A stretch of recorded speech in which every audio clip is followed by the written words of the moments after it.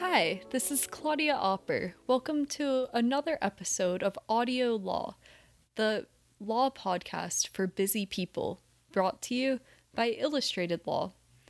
Today we'll be discussing another assault case. This one is Beach v. Hancock, 27, New Hampshire Supreme Court, 223, from the year 1853.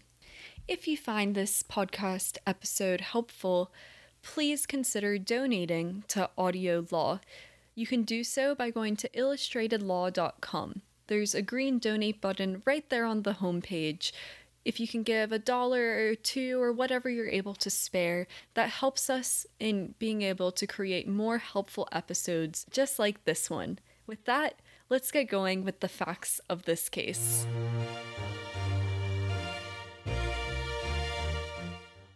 Upon the general issue, it appeared that the plaintiff and defendant, being engaged in an angry altercation, the defendant stepped into his office, which was at hand, and brought out a gun, which he aimed at the plaintiff in an excited and threatening manner, the plaintiff being 3 or 4 rods distant.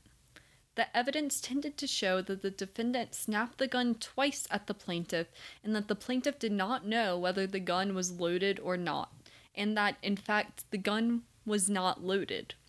The court ruled that the pointing of a gun in an angry and threatening manner at a person 3 or 4 rods distant, who was ignorant whether the gun was loaded or not, was an assault, though it should appear that the gun was not loaded and that it made no difference whether the gun was snapped or not.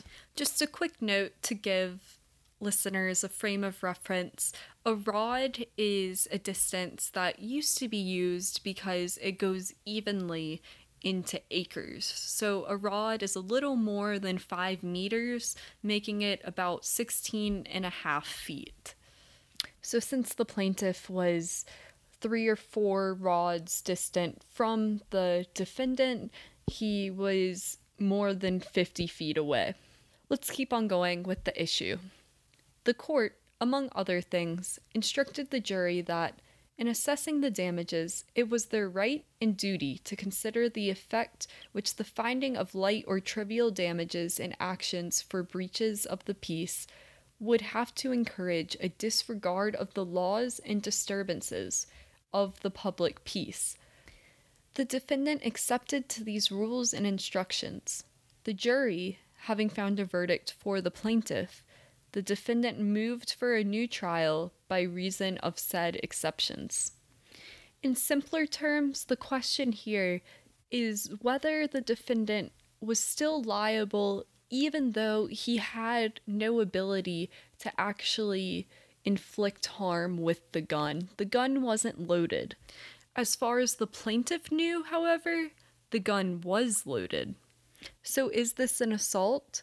The defendant was threatening the plaintiff with an unloaded gun. As far as the plaintiff knew, that gun was loaded. To find out if it's an assault or not, let's keep going with the reasoning.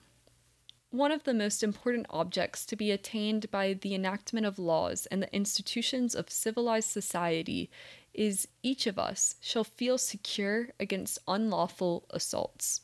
Without such security, society loses most of its value. Peace and order and domestic happiness, inexpressibly more precious than mere forms of government, cannot be enjoyed without the sense of perfect security. We have a right to live in society without being put in fear of personal harm.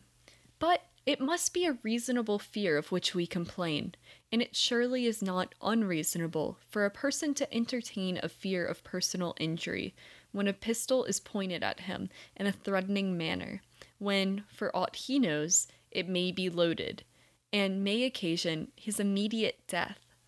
The business of the world could not be carried on with comfort if such things could be done with impunity.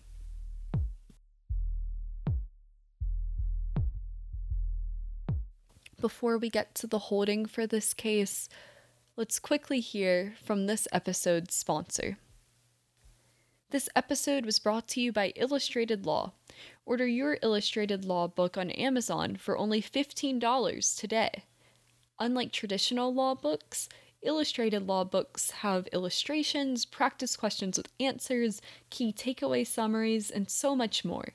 It's the simple way to learn law efficiently. There are currently 3 illustrated law books available, and those are Constitutional Law, Torts Concepts, and Criminal Procedure, Investigation, and Justice.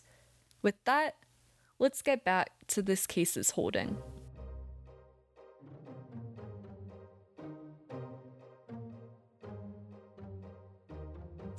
We think the defendant guilty of an assault, and we perceive no reason for taking any exception to the remarks of the court. Finding trivial damages for breaches of the peace, damages incommensurate with the injury sustained, would certainly lead the ill-disposed to consider an assault as a thing that might be committed with impunity. But, at all events, it was proper for the jury to consider whether such a result would or would not be produced. We're left with a major takeaway that it was reasonable to fear injury when a gun is pointed at you.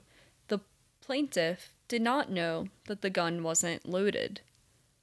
So we see that an assault can be committed even if there wasn't a real possibility of committing harm, as long as the plaintiff perceived, as long as the plaintiff, based on the knowledge that he or she had, thinks that there was an ability to do harm.